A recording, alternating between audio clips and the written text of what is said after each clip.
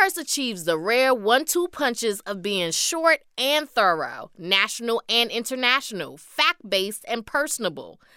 Every morning, we take the 3 biggest stories of the day and explain why they matter. And we do it all in less than 15 minutes. So you can start your day a little more in the know than when you went to sleep. Listen now to the Up First podcast from NPR. I'm Charlotte Vassell, the writer of The Other Half.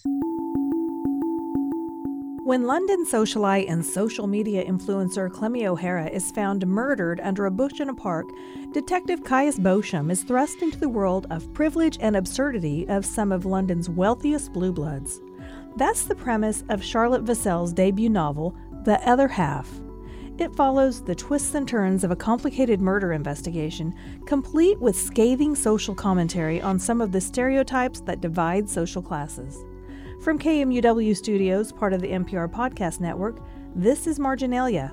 I'm Beth Golay, and here's my conversation with Charlotte Vassell.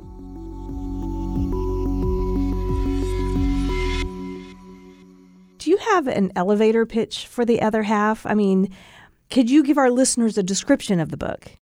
I would describe the book as a mashup between an Agatha Christie-style whodunit and an almost contemporary take on an Evelyn Waugh sort of bright young things, borderline aristocratic, fast, rich London set where they're all gorgeous and loaded.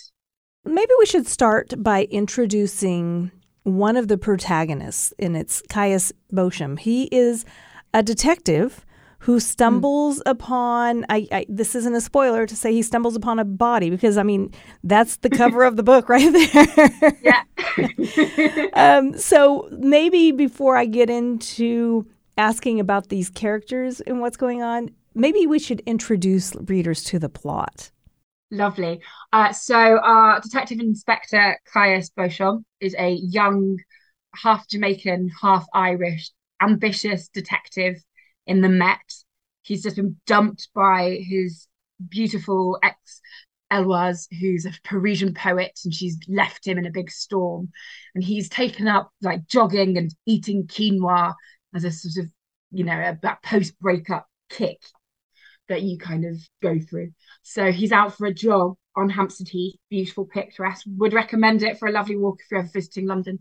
And on his jog, he spots a foot poking out from under a bush, and then closer inspection, it's the body of Clemmy O'Hara, a stunning Instagram influencer with a dodgy but very posh and very handsome boyfriend called Rupert. So I want to talk about, both Caius and Rupert. They share a last name, but they pronounce it differently. One is Beauchamp and one is Beauchamp.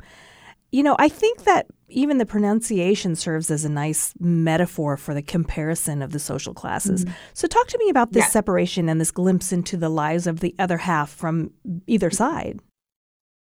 Well, interestingly, the name thing sort of comes from my own history. So my father's parents are Jamaican, and we've got this kind of slightly grand-looking surname that we sort of pronounced one way, and then people will pronounce it phonetically another, and we're all totally unsure about how we actually pronounce our own name. And there's actually a borough, like a small area rather than borough, in Brixton, South London, called Vassell. There's a road, Vassell Road, and it's these beautiful white stucco townhouses, absolutely like crazy money to buy one. And the people that owned that land and built those Georgian properties were also involved in the slave trade in the Caribbean. So it's this kind of feeling of like, I am British, but I have this like violent past, almost like an ancestral wound, I suppose. And I think that's where the name discrepancy between Beauchamp and Beauchamp came through. And I also think it's one of those names, Beauchamp, that unless you knew someone or had read it probably in a Woodhouse novel that it's pronounced differently, you just wouldn't know. And I think that's quite funny to play with. There's a quite a famous essay and then a book written by Nancy Mitford, the aristocratic writer of one of my favourites, In the Pursuit of Love. And she wrote this article on you and non-you words. So you is upper class and non-you is sort of middle class. And it's the difference between napkin and serviette. And you'd think serviette would be the posh one because it sounds French, but actually it's napkin. Posh people prefer sort of plainer standard English over sort of the fancier sounding thing, which is almost like it's trying to hide the humdrumness of life behind a nice French flourish. And yeah, I think that's the thing that I wanted to really play with there. The other half is your debut novel. Where did you find the inspiration for this book? Where did you harvest this idea? Well, I think I actually had the idea originally in 2015, but it sort of, life got in the way, and it took the pandemic and me being furloughed and stuck at home and not really allowed to leave in order to write it. But I think a lot of the satire that is throughout the book is very much things that I'd sort of observed in life. I'd lived in London for 10 years by the time I'd got to writing it.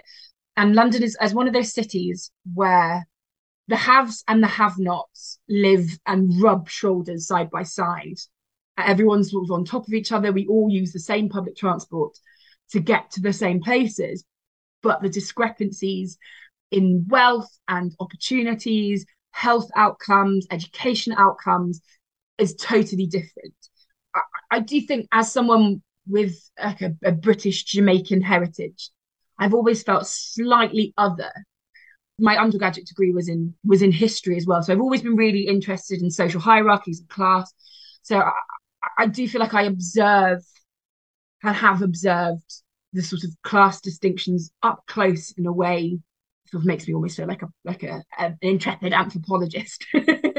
And I think it's just so stark when you actually really start to think about it. It's one of those things in Britain that people really take for granted, that we all know it's there and we all move within the system and we know that there's particular rules. And I think Britain is one of the worst places in the developed world for social mobility. If you're born in one class on one particular income, you're incredibly unlikely to change throughout your life. No matter how hard you work, it doesn't matter that you are born in that position, you're going to die in it.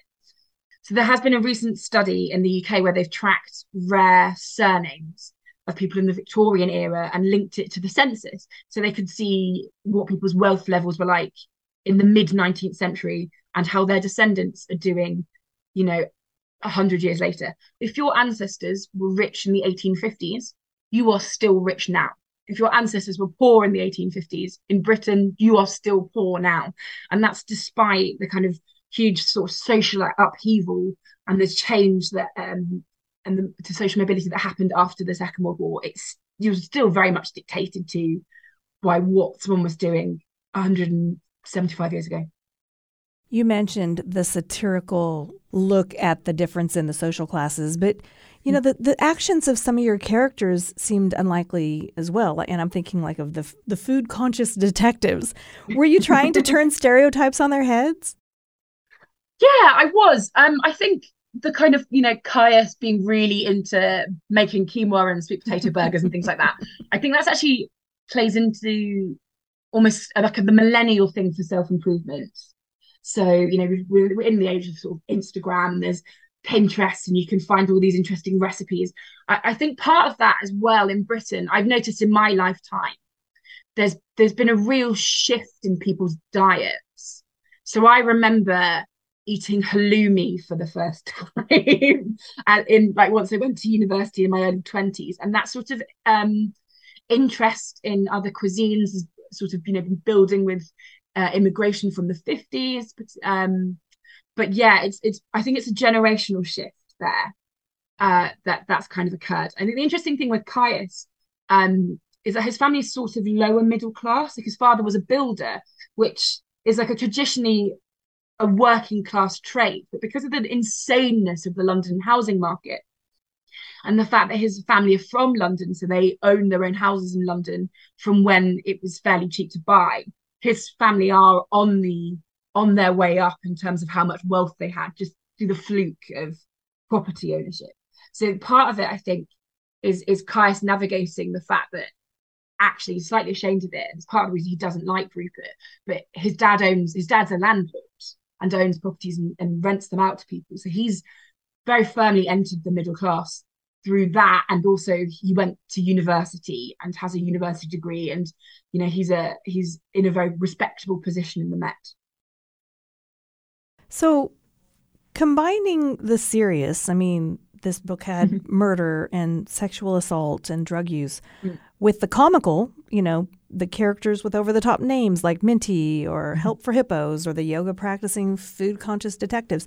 How did you balance those two weighty objects, or the weighty with the less weighty?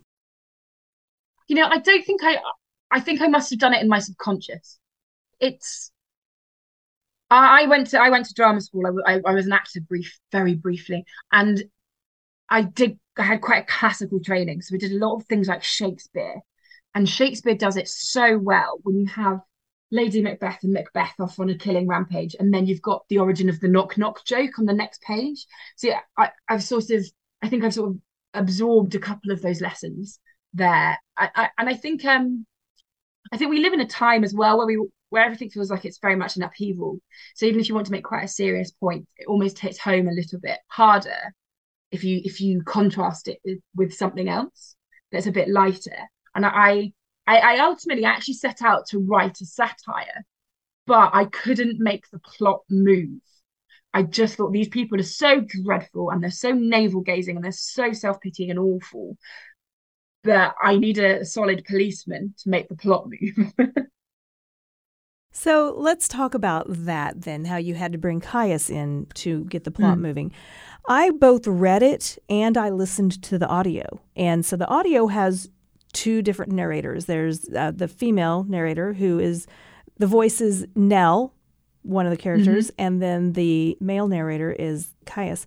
I guess this is a question about craft. How did you decide whose turn it was to tell the story? Because I could hear there was like that audible shift when I was, my mind didn't even have to try to suss out what was on the page because the audio cue was there. But how, as the writer, did you decide whose turn it was to tell the story? I think I did two things, both involving a quite complicated, convoluted spreadsheet. But I split the investigation. I tried to split the investigation into more plausible day.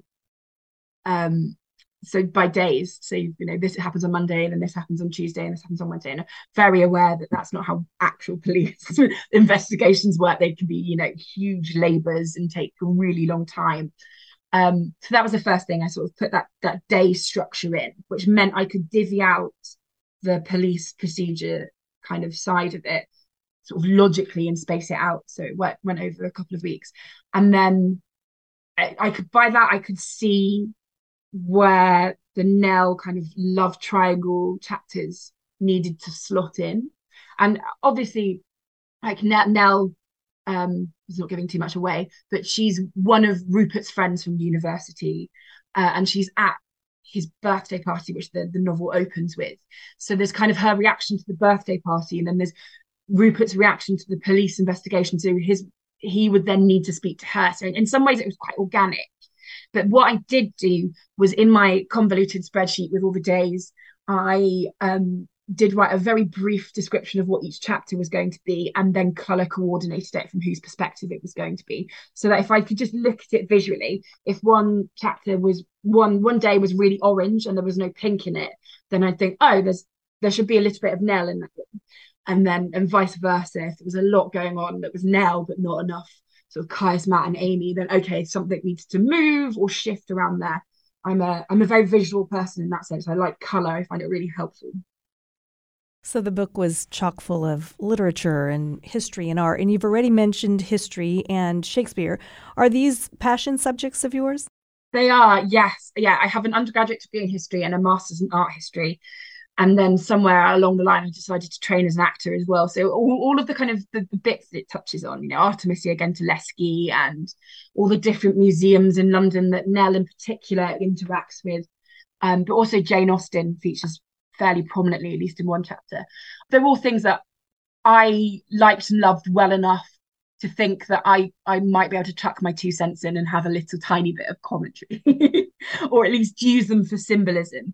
Every time there's a pre-Raphaelite exhibit anywhere in the south of London, like south of England, I'm there. Well, I was going to ask about Jane Austen because Nell's love of Jane Austen shines through, particularly Persuasion and perhaps Mansfield Park. And you mentioned like the glossing over of the slave trade that Austen does in that one. So do you have a favorite Austen work? Persuasion is my favourite, actually, but Pride and Prejudice and the 1995 version with Colin Firth was was my introduction to Austen. Now, I understand we'll see more of Caius Bosch. I'm going to say it wrong. Caius Beauchamp in the future. I mean, what's the plan for this series? Well, book 2 is written, sort of doing a couple more edits on it, and I'm just about to start book 3. I've got 12,000 words. I am somewhere between a planner and a pantser as a writer, so I can't tell you, but this is definitely not the last outing for Caius. He will be back, and with a vengeance. And now we've talked about a lot without giving anything away, I think. Is there anything that you want to talk about that I haven't asked? Oh, no, I don't think so. You've asked so many lovely questions.